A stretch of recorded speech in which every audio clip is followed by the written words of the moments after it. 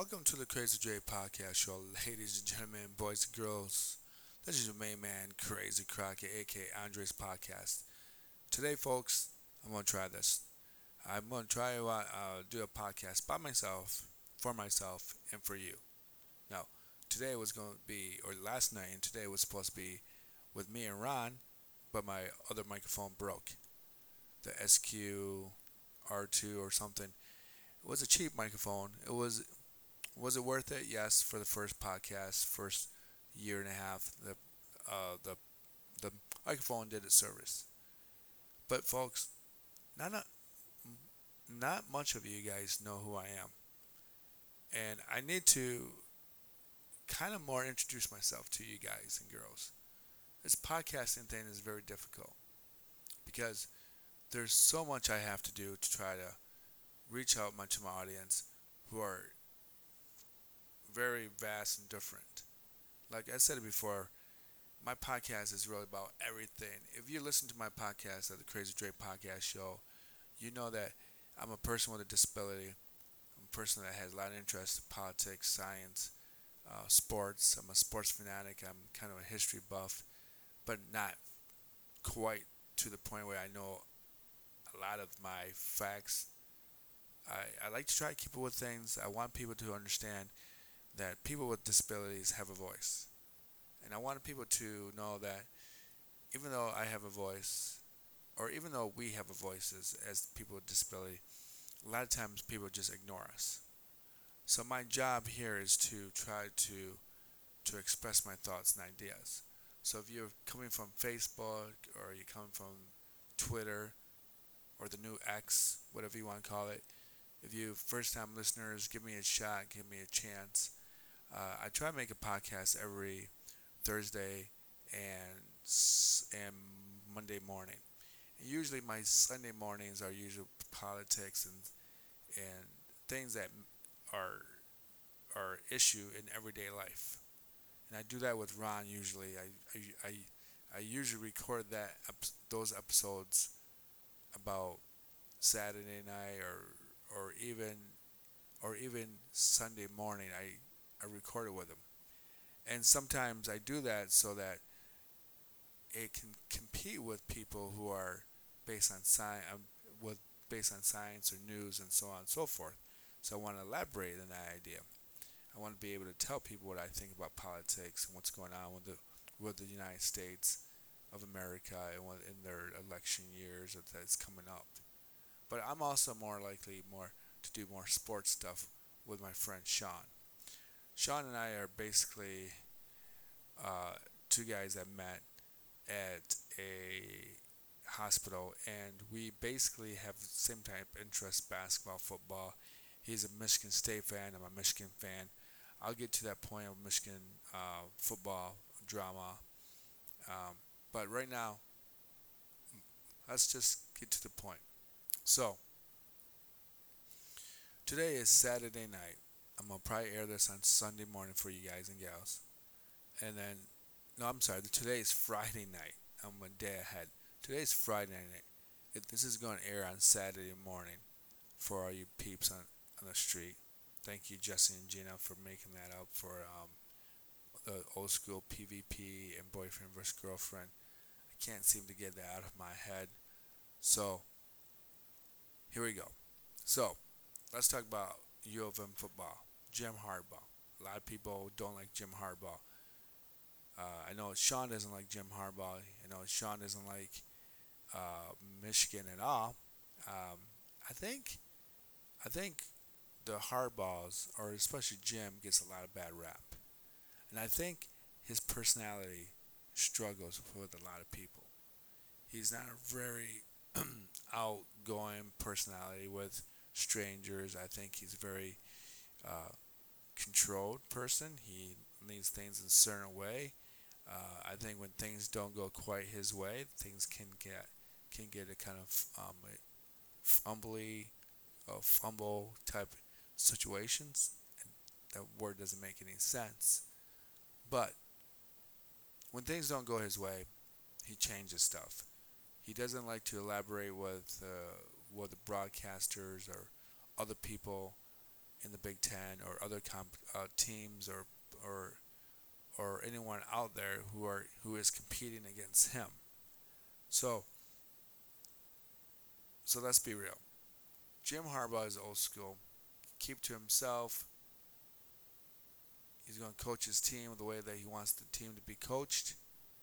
He's going to uh, have the players and the coaches do exactly what he wants them to do. And it's a very ABC system. And let's be real. A lot of times people give Michigan a lot of bad rep. And I think it's because we're that good. We've been one of the best teams for the last 60, 70 years. Yes, I know we lost to Ohio State 10 years in a row. But overall, we're probably one of the best teams out there in college football. Thanks to Bo Schembechler, who came from Ohio State and then went to Miami, Ohio, and then got the job at Michigan in the 60s. So, what should we talk about the scandal? The scandal is something that people do not want to let go of Michigan for cheating, stealing signs, and everyone's making a mess out of this. Now, if you're not into sports, you're not going to understand any of what we're saying or what I'm saying. So if you're not into sports, you say, how could Jim Harbaugh cheat? How could this possibly happen? Well, it's easy. You do your studies, you do your, you practice, you look at old film, you look at everything. You look at the games that team played the night before or the week before, depending if it's basketball or football or hockey. That's part of scouting. And with baseball, you will understand that certain pitchers throw certain pitches. And when you can get ahead of the pitcher and understand what throws or what pitches he's going to throw, is that considered cheating? Probably not. Some people might. In hockey, you got five different lines of players coming in, or four, depending on the team. And then you can understand the system that they are in, and then you can steal signs by what they do and who's on the ice. And in basketball, certain players, certain teams run certain plays. So what happens? What happens is that team in itself will run a certain play with LeBron James or with Kevin Durant or even Kyrie Irving or anybody. But you know something? That's how you scout. You scout the team. You can send people to games. You can send coaches to games or ex-players that are part of the team now and watch the game. And you can scout them out. In college football, it's the same thing. Okay? There's one thing different about college football and professional football is that technically you're not really supposed to do something like that because is it okay? Is it not okay? Well, I think the way that it happened was that the coach from Michigan decided to buy tickets and sit on the sideline of the team. And when you do that, you create problems. And that problem is this, is that when you buy tickets and you sit on the sideline or you buy the sideline of the other team, that's considered to be really iffy. But to me, it's not iffy at all. Because people buy tickets all the time. People watch other teams all the time. People scout on teams all the time. Now, the Big Ten has a lot of problems with, well, I say the NCAA's got a lot of problems with the Big Ten. and it's the fact that the Big Ten isn't built like the SEC, so we're not always going to have teams who are going to be in the playoffs, like Alabama, like LSU, um, USC. That's the old Pac-12. Washington from the old Pac-12 that's coming to the Big Ten. You're just not going to see that out of the old Big Ten. The old Big Ten is based on one team, and it's that no two teams, U of M and Ohio State.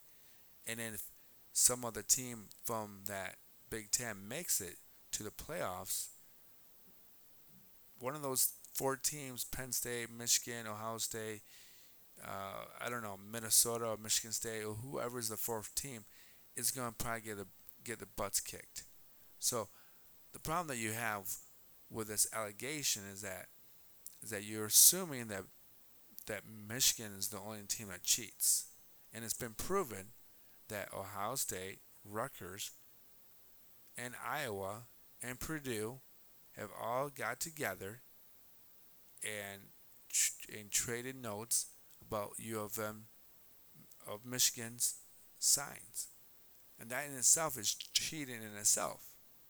But if you're a coaching staff or you do things based on coaching, you see that those teams are working together to be the greatest team, and it's Michigan. Now, U of M would never trade signs with Ohio State to beat TCU, but basically that's what happened. Ohio State gave the signs to TCU to beat Michigan in the bowl game of last year, 2022. Now, that in itself is ridiculous because if you're telling me that that's what Ohio State did, then Ohio State is actually the problem. And the problem is this. They got caught cheating, watching signs of Michigan. Urban Meyer had someone on their staff watch everything Michigan. The games that they played, TV, and probably other games in itself, probably stole signs at one point, but they didn't get caught. But what the thing is, what I'm talking about is the two teams that Ohio State and Michigan are the only teams back then that would actually make it to one of the main bowl games or one of the two spots or four spots of the playoffs. So if you eliminate Michigan and Ohio State loses two games in a row, there's not going to be anyone representing the Big Ten.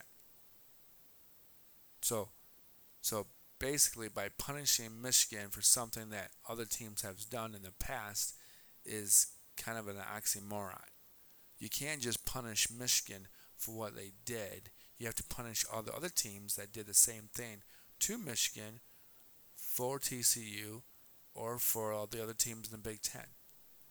And I think it's even Desmond Howard said this on ESPN, and he said, if let's say Alabama and Kentucky got caught for something like that, they would never ever punish Alabama or Kentucky for those reasons, because it'd be against everything about Alabama, everything about Kentucky, and it wouldn't be fair, supposedly. But of course, if Alabama got caught cheating, would they still have the same consequences that Michigan is going through right now?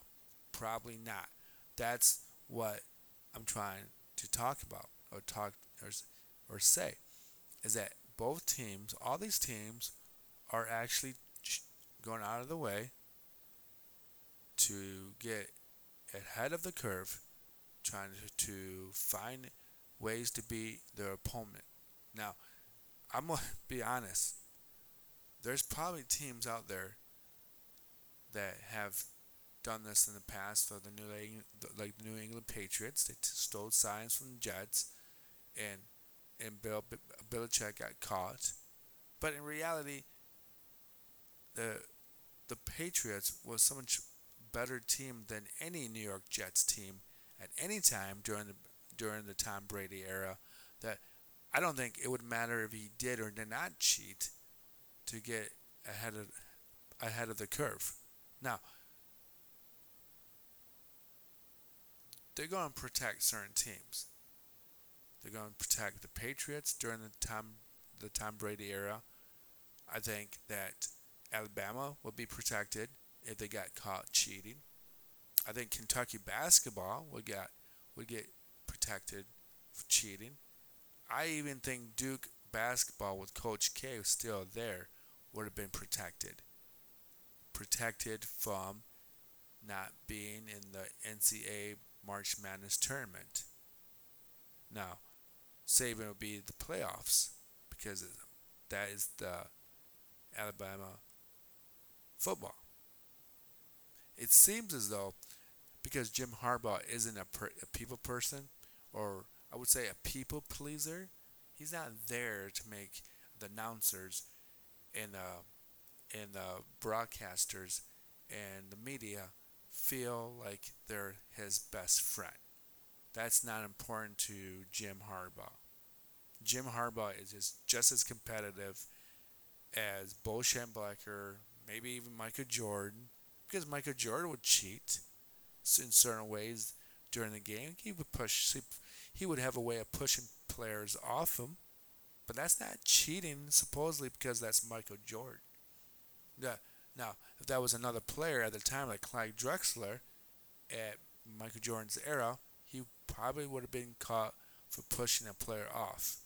And if you don't know what play I'm talking about the 1998 NBA Finals when Michael Jordan took his last shot with the Chicago Bulls against Russell. I forget his first name. I think that is his first name, but it was the shot of the century for the Chicago Bulls. It was the last time you're ever going to see Michael Jordan, and he pushed that player off him. Now, Michael Jordan would tell you, my momentum took me to that position, so in his momentum, the defender, Russell, was moving that direction anyways. So how could it be a push? How could I be cheating? But that's basically any way, any form, a way of trying to get ahead of your opponent is how you're going to win the game. Wars are fought the same way. You're going to talk about, the Russians and Americans fighting against the Germans and Italy during World War II. There's going to be ways to actually get ahead of your enemy to defeat the enemy. But you're telling me that all these high school and high school and college sport and even the professional sports, you telling me that from this point on you cannot watch film? You cannot watch last week's film of that team who played the Bears? Think about Detroit Lions, folks. Think about this. Detroit Lions is 6-2. They got a big week this week. They got against the Chargers. And Chargers is a tough team. You got Justin Herbert. You got their star running back, Akers. Not Akers. Yeah, it's Akers. But think about this. You have this really good team, and they don't have their main receiver, Mike Williams. And the Chargers, they have a better quarterback. In my eyes, they have a better quarterback. But you're telling me that the Detroit Lions and Jared Goff can't look at or watch film of the Chargers from last week or 2 weeks ago or 3 weeks ago or a month ago, and you're going to tell me that if they catch something that they're not going to figure out what's wrong or what's going on with the Chargers? Same thing with the Chargers. You telling me that they're not going to look at film against teams that beat Detroit? Look at Baltimore. Baltimore Ravens beat the snot out of Detroit. True story. I remember it. I watched it. It was a game that was supposed to be a lot closer than what and it was. So it was the Baltimore Ravens against Detroit Lions, and the Detroit Lions were at Baltimore Ravens Stadium. And I'm going to tell you something. John Harbaugh probably looked at film. His defensive line looked at film. His safeties and cornerbacks looked at film. And they beat Detroit to their spot, every play, they beat Detroit to it. They blitzed Jared Goff at least 6, 7 times. They they sacked him about at least 5 times. I mean, I think they sacked him at least 6 times in that game. But that's what good coaches do.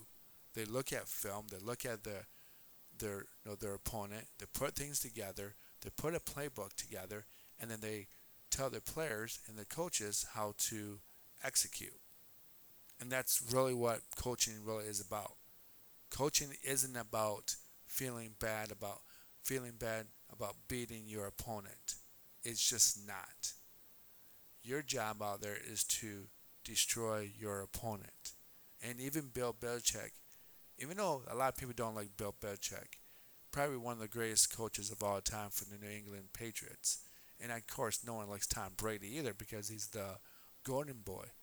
He looks like a Ken Barbie doll, for God's sake. But you know what? I'm going to tell you the truth. Bill Belichick said, it's not my job to help the other team win. It's not my job to decide how big or how big of a win that game is because the other team sucks. Well, he doesn't say sucks, but bad. And to be honest with you, Bill Belichick gave you guys straight, narrow, boring answers to your questions because that's part of the game plan.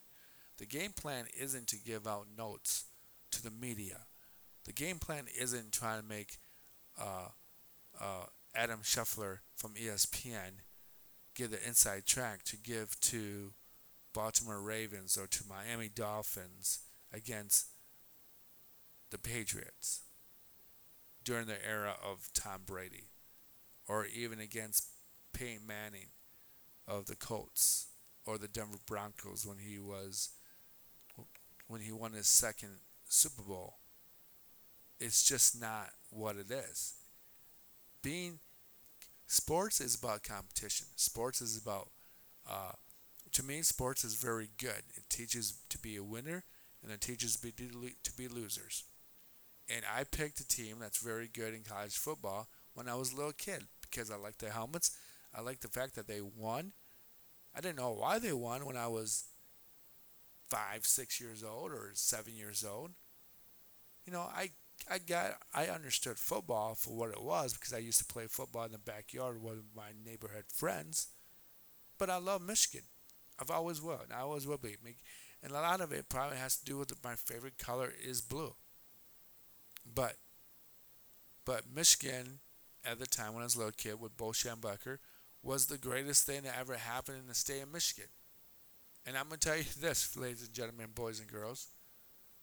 The reason why Michigan is so important to the state of Michigan as a college football team, the reason why that's so important is because the Detroit Lions, from the time of 1957 to this present day, has never won another championship or a Super Bowl in the Super Bowl era. So to fill the gap up in the 1960s when Bo Schembechler came in, he changed the program around a lot like Vince Lombardi for Green Bay Packers, and he didn't demolish other teams in the NFC back in the 1960s. Okay, and so the Amazing Blue of Michigan football is our professional football team in the state of Michigan. It's not the Detroit Lions. Now, Detroit Lions are doing a lot better than they were in the past, but this is usually what happens to Detroit. They have about 2 good years, and I'm going to remind you people that in 1990 and 1991, Detroit Lions were pretty good. And in 1991, when they had Barry Sanders and Herman Moore and Johnny Morton and Scott Mitchell and Eric Kramer. I think Eric Kramer passed away, or he's stressing, or else he's going through a lot of um, mental disabilities. I think he gets a lot of panic attacks and stresses out about that stuff. So if you got mental health issues, please see someone. You're not alone. Everyone has the same problems. I have problems with being disabled. Sometimes I feel sorry for myself. Whatever. But it's nice to have friends to talk to. But at that era, with Barry Sanders and Herman Moore and Scott Mitchell and Eric Kramer and Brett Premium, Detroit Lions were the team that never won anything. Now, I will say this, folks. Today's Detroit Lions is a little different. We don't have that star running back like Barry Sanders. We don't have Calvin Johnson of the 2000s and 10s. We don't have that star athlete. We have St. Brown. He's very good. He's very small. He's very quick. He's very, you know, he's really fun to watch. You had Jared Goff, who was traded uh, from the Rams to Detroit for a fair trade of Matthew Stafford. It's about the same type of quarterback. They sit in the pocket.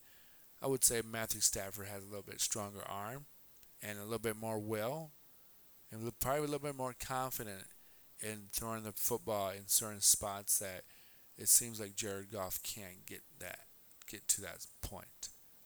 But I can't tell you if he can never get to that point or not because it hasn't happened yet. It has not happened yet. So this is something to consider. When you're Dan Campbell, you got your first real head coaching job. Do you play fair? And do you not look at film? And do you not kind of cut corners and figure out what your opponent is doing? Or are you like the old Detroit Lions teams that you tell your players try your best, do their best, and hope for the best? No, that's not what you do. So if you're Dan Campbell, this is what you do. You look at film, you correct those things on your team. And I'm going to tell you this, the reason why this Detroit Lions football team might be better than the 1991 football team with Barry Sanders is this, because they have safeties and D-backs that can defend anyone's wide receivers or tight ends. I think it's going to take time, but the difference between this team and the team of 20 years ago is the defense. And the defense is always going to win championships. And you're always going to give your safeties and D-backs the advantage of watching or figuring out what every receiver that you play against does.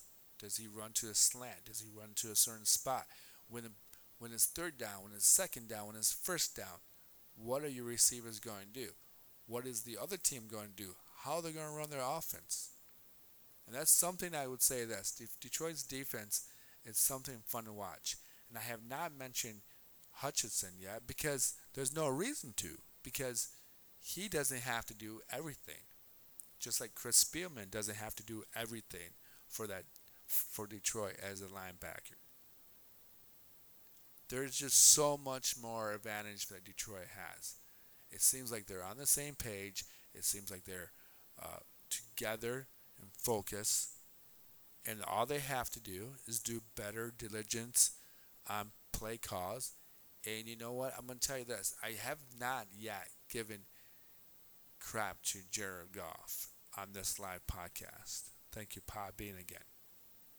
I have not talked about this. But Jared Goff, I think the reason why the Rams got rid of Jared Goff because he's not the same quarterback on the road. He really isn't. He's very hesitant. Sometimes I feel like he maybe or maybe not audible plays that are probably going to work, or maybe he audible plays that are supposed to work. I don't. I really don't know. But it's amazing how Jared Goff is a whole different player at home and away. And I think that one of the best things for Jared Goff on the road is have a three-step system. It's kind of like the West Coast offense of Bill Walsh and the 49ers. Your running backs are going to be very important to getting you 4 or 5 yards. So you got Gibbs, you got David Montgomery, you got those two guys. You have to stick to the running game because if you go away from the running game and you throw the football all the time, you're going to have a defense that's going to play 3 and 8, or nickel, dime, or even a partial man-to-man or partial between a nickel and dime defense where there's not going to be too many pockets. So if you're down 3rd down and 8, 3rd down and 9, if the team plays a partial nickel, partial 4-3-4, and you only throw the ball 5 yards and you need 8 yards, the most likelihood that we don't have our receivers that can break tackles. And one thing that's different about this team than the 1990 team is that Herman Moore could run a dash and be one-on-one. And then you had Brett Premium on the other side. And he was more, well, some people would say he was more a slot receiver, but he could be the other receiver that ran deep. And Johnny Morton, if I remember right, he was more of a slot receiver. Or maybe it was just the other way around between Johnny Morton and Brett Premium. Maybe Brett Premium was the slot receiver and Johnny Morton was the other receiver that they went deep. But the one other thing that's different about Detroit in this team is that I don't remember Detroit using the tight end that much. They usually kept the tight end to block. But that's my gimmick on coaches. Coaches have to, like Detroit Lions in the past used to never change their playbook. So every week teams would figure out what is going on. And sometimes Detroit can be really, really predictable in the past. Now with this new offense coordinator, this guy's phenomenal. He's changing things up. He doesn't make the same calls. Depending on the team, you might have to make the same calls or same play calls because if the other team can't figure out what you're doing or can't tackle, then why do you go away from? Then stay with something that works. Don't go away from the things that don't work. Stay with the things that work. So you have to understand that Dan Campbell, I wish this was his second or third job as an NFL coach because he would figure out what to do with the timeouts. He would figure out when to use certain players in certain situations. And the longer that you become a coach, the easier I think it helps you to draft players, to trade players, to give players a second chance, to do whatever you have to do to make your team win. Now, I do think, of course, Dan Campbell was an offense tight end back in his day, but I feel like a lot of his energy is very defense type of mentality. And I can't because I don't know. But sometimes I think that he does it. I just don't know if he could make play calls without certain coaches there. I just don't know. But the thing I'm trying to say is this. As a coaching staff, doesn't matter if you're Jim Harbaugh or John Harbaugh, or it doesn't matter if you're Bill Walsh, it doesn't matter if you're Chuck Daly of Detroit Pistons in the 80s, it doesn't matter if you're Monty Williams of Detroit now, you're going to watch film and you're going to figure out how to defeat your opponent. And that is not cheating, that's just doing your diligence. Now, I think every team should be able to go to other teams, opponent teams, and watch those games because that's part of scouting. You you scout players, you scout plays, you scout the other team, and that's just the way it's supposed to. And to be honest with you, I keep saying to be honest with you, like it's repetitive. I don't understand why I do that.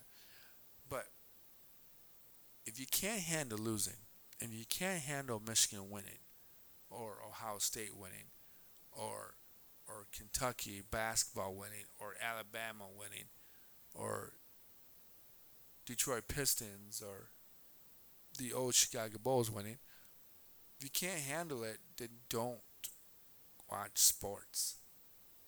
And sports to me is kind of a very healthy thing to do. And I think that in some ways, sports for men is very old school, kind of like every child that becomes a boy, that becomes a man, goes through that testosterone era of their lives to compete and to win and to beat the other team, to beat the other person. It's very natural for men to do that because it's part of their DNA. And that's why we love sports because it gives men or boys the avenue to test their masculinity or how well they compete with their opponents. It shows people where they're at that level of the Homo sapien. Some guys are gonna be soft and not be really competitive, but they might be very good at science or math or reading or literature. Well, literature and reading is the same thing, but it's a very healthy way to express yourself in the masculinity of today's society. Now, if you're a sports fan and you do FanDuel and DraftKings and you gamble, yeah, that's part of your testosterone. That's how we compete. We want our teams to win. We want to put parlays together to win. But if you can't handle losing $5 or $2 or 30 cents, you shouldn't be playing. Competition is part of human nature. And that's something that we should never, ever go away from. Because being a man is a good thing. It really is a good thing.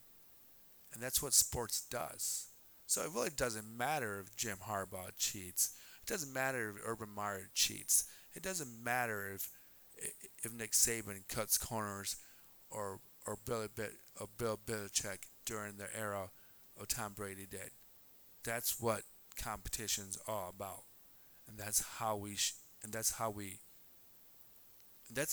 that's just how we fulfill our manhood. Because someday we'll be too old to win. We'll be too old to lose.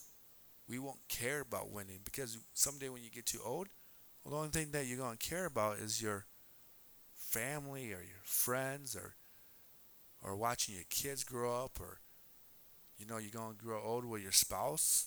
If you get married or you have a spouse, great.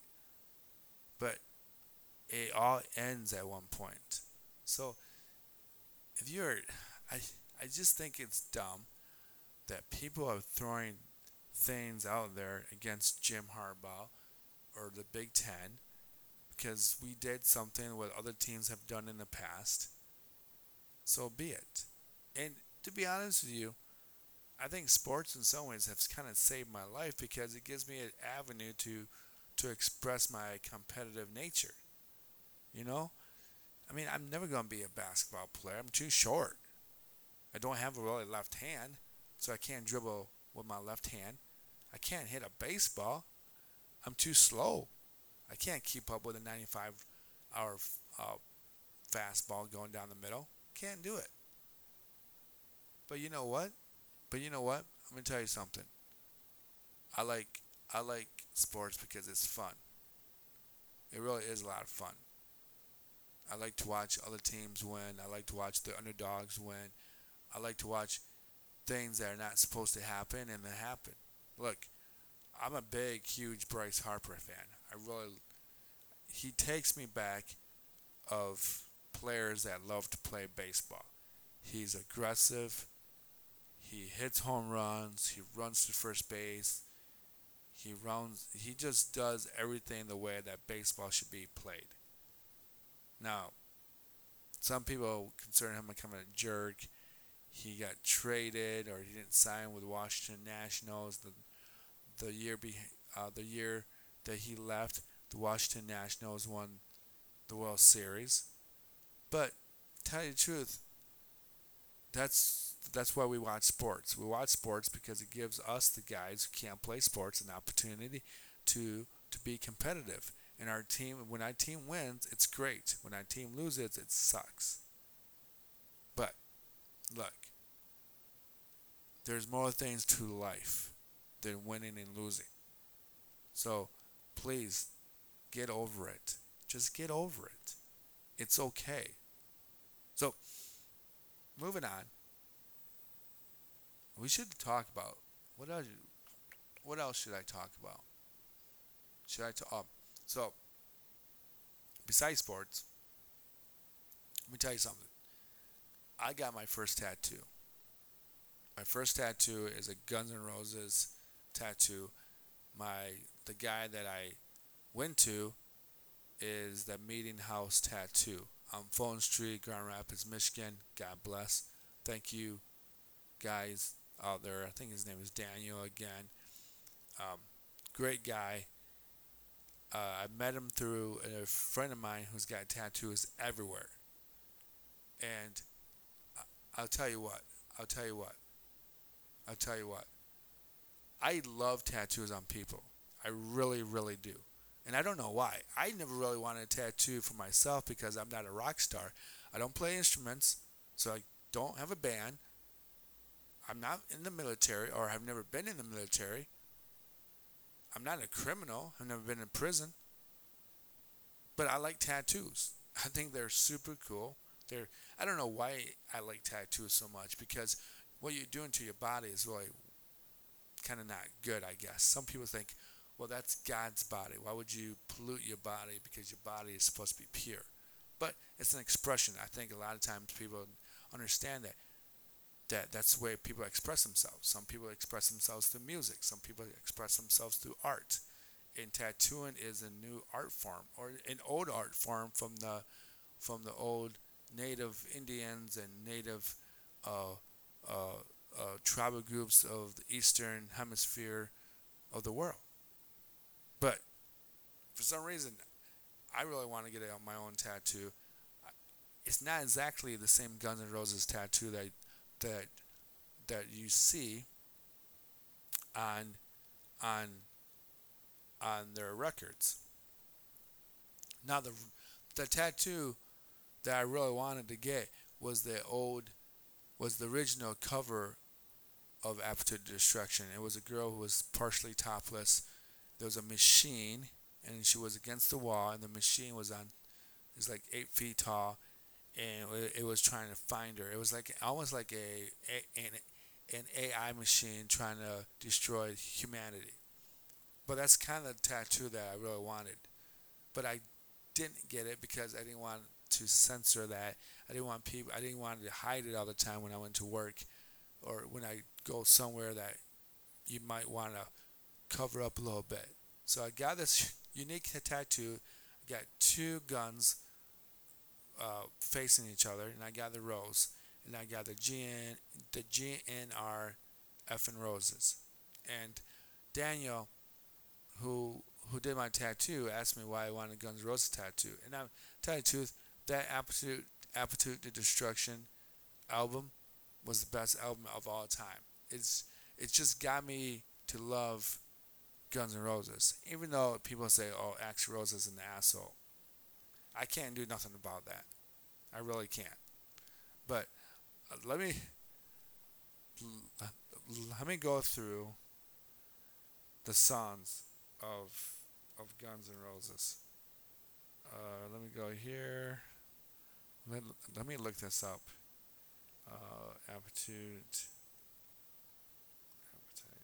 Appetite, Destruction. Let's go songs. Let me find it. I have to find this first. Appetite Destruction. Let's do. See, they don't even have the original cover. Oh, they do have the original cover.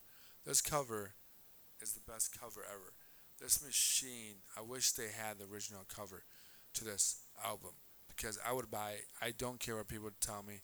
I would buy this album for $100 or $200. If you have that cover from Guns N' Roses, you are a very, very lucky man or a very lucky woman. So let me go. Let's songs. Let me go to the songs. All right. Here we go. The first art. So obviously, most of you guys know. Welcome, welcome to the jungle. Great song, great entrance. One of my favorite things about that song was Axl Rose saying, "You know what time it is? It's time to wake the f up." And then it goes into Slash's guitar riffs, and the drums come in, and it just goes crazy. Great video. Axel's getting off the bus, looks around. He's got his cheetah or leopard skin um, suitcase. A complete stranger who was not even supposed to be in the video goes up to him, asks him for $1 or something. I don't know what it was. Probably drugs. And then it goes into the song in itself, and by the middle of the song or the end of the song, Axel is in a white jumpsuit, or is it kind of like one of those suits, white suits that they tied up your arms, and you can't move your arms, you can't move your body, but it's what they used to do at mental institutions to try to control people who were going crazy or mad. So, but I remember watching that video, and it was so funny to me to see Axl Rose put makeup on, look like one of the 1970s glam rock um, rock stars.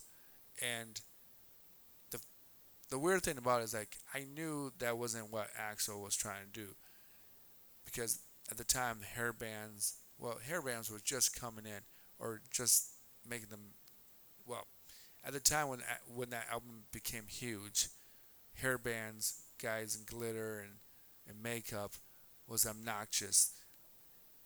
The only reason why I like the album so much is because every song out there has an element of truth. Where Poison songs are goofy, high schoolish songs that don't mean nothing, but it's really poppy. Bon Jovi had the same type songs, very poppy. I did like Bon Jovi a little bit better than Poison, but Bon Jovi was very poppy as well. Now, Living on a Prayer and all those songs were very good on the radio, but it was nothing come close to Anything Goes. My Michelle is about a daughter whose dad works in the porn industry, and she's kind of a hot mess, and things don't go exactly her way. So that song has an element of truth behind it, because Guns N' Roses, or Axl Rose at the time, said that these songs do have that truth within the song. Night Train was written by, I thought it was written by Slash. And Night Train isn't really about partying, but having a good time, according to Slash. But that song's another great song to go with. Out to Get Me, great song. You know how you get someone who's trying to get you, they think that they think that you did something wrong, and then they purposely come and try to find you and blame you for things that you didn't do, or accuse you of things that you didn't do, or make up stories about things that you didn't do. And that's what I get a lot about Out to Get Me. Okay, great song. Paradise City, probably one of the greatest, I don't know, anthems to find a pretty girl to have sex with. Take me down to the Paradise City, the grass is green, the girls are pretty. Oh, won't you please take me home? And the greatest thing about that video was you didn't see a pretty girl or any girl on that video. You just saw Guns N' Roses on an airplane going to England, and they're playing for thousands of people, and it's black and white, and that's a very good song. And it's not a tacky song like Poison's song. Let's have a good time or whatever that song. I hate Poison. Poison was one of the worst bands out there. I just couldn't handle it. So so then you have, of course, Welcome to the Jungle. I said stuff about that song. I mean, you get Axel going crazy in the beginning of the song. You know where you are. It's time to wake up. It's time to die. Now, I don't want to die, but what a great way to start a song up. Just exactly that way. And you know what? The thing about Guns N' Roses is that they can write a soft and love song like "Sweet Child of Mine" and and and and "November Rain" of "You Illusion 2." I mean, "Impatience." That's one thing I love about Guns N' Roses. Like, they can be so aggressive, but then write great love songs or a great love song in itself. And I'm never going to compare them to Elvis Presley or their Temptations or anything like that. But for someone like Axl Rose who can't sing to save his life, he could have hit those notes when he was younger in the 80s. But you know what? Don't do drugs. I don't know if Axl like did drugs. I just think he lost his voice. Maybe he smoked too many cigarettes. But he lost his voice. He can't hit his high notes. He still sounds a lot better than Motley Crue, Vince Neil. Vince Neil and Motley Crue is just a shit show. But of course, to all my people out there that have no idea who Vince Neil is and Motley Crue and the feud that they have with Guns N' Roses, well, Izzy Stradler made a move on, I think was Vince Neil's girlfriend, or was it? He made a move on somebody's somebody on Motley Crue's uh, girlfriend or spouse, and I think Vince Neil punched him in the head, and then that point on, Guns N' Roses stuck up for Izzy Stradler, and that feud between Motley Crue and Guns N' Roses happened. It was right there. But I do think one thing about Guns N' Roses. I do think that when they lost Izzy, and Izzy's not dead, he's still alive. He's a very functioning man. He he's a recovered heroin addict, or I don't know what it was, but I think it was heroin. I think he's the one that wrote most of the songs to put them together. He's basically the John Lennon. What I would almost compare him to George Harrison.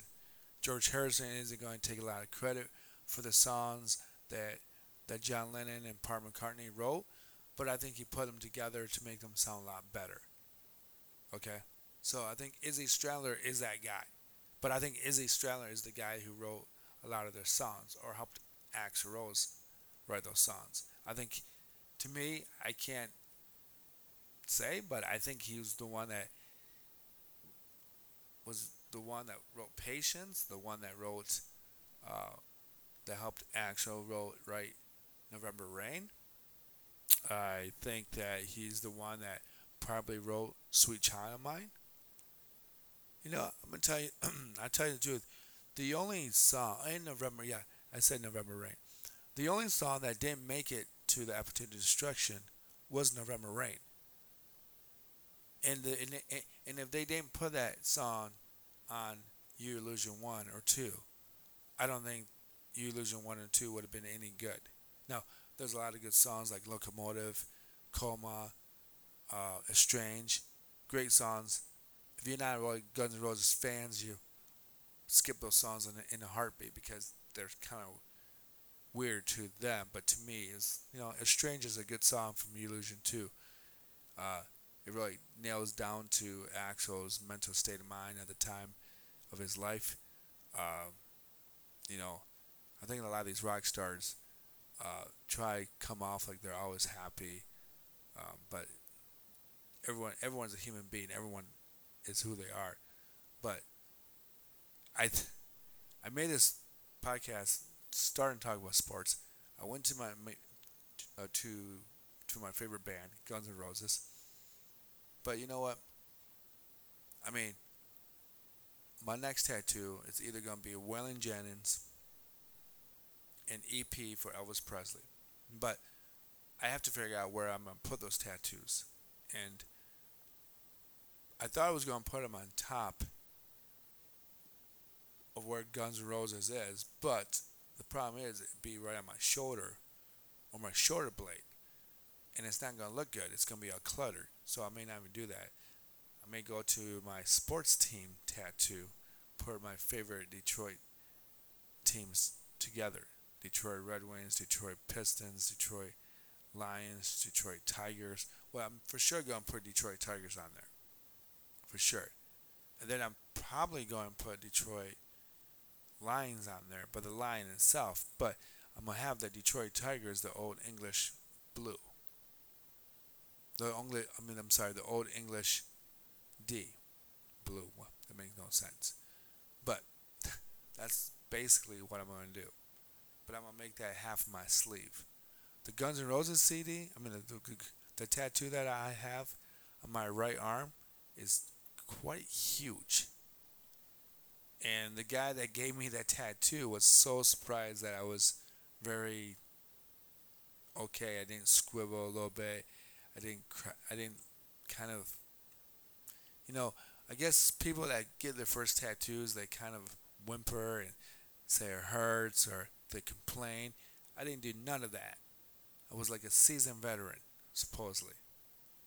So here's the thing. I think I'm getting too long with this podcast, and it is about almost an hour long podcast. Now I'm gonna end it here. I talked about sports. I talked about Jim Harbaugh, the Big Ten stuff. I talked about other teams that probably cheated or cut corners. Alabama, New England Patriots, scouting. Talk about football, basketball, baseball, on how coaches do certain things, and that's what scouting's all about. And then I went on a rant about my new tattoo, Guns N' Roses. I love Guns N' Roses. I love you guys. Uh, I wish that you guys put the whole band back together again and re-release the Aptitude to Destruction. I think that'd be kind of cool. Put some new songs on there. I think it'd be fun to see Axel slash Duff, Izzy, and Popcorn Antler back together. And I wish that you guys come out with new songs and re-release the Aptitude to Destruction. It'd be a lot of fun. I I have Metallica in town in Detroit, and I'm not a real Metallica fan. I do like the Black Album, but most Metallica fans do not like the Black Album. That's something I could talk to about other some other time. But thank you for listening to my podcast. Thank you for coming on for showing up. The Crazy Dre Podcast Show. You can find me on Podbean live. I'm gonna try to do a podcast every Thursday, every Sunday, every I think I'm gonna do Thursday and Sunday and Monday, but it'd be sports on Thursday, sports on Sunday. I mean, on Monday, and then Ron and I would do a podcast about life, about being disabled, uh, living with disability, and everything else with it. So if you enjoy the podcast, you can find me on Spotify, You can find me on Podbean. You can find me on Apple Podcasts or any other platform out there like podcast. So peace, love, and be kind to each other.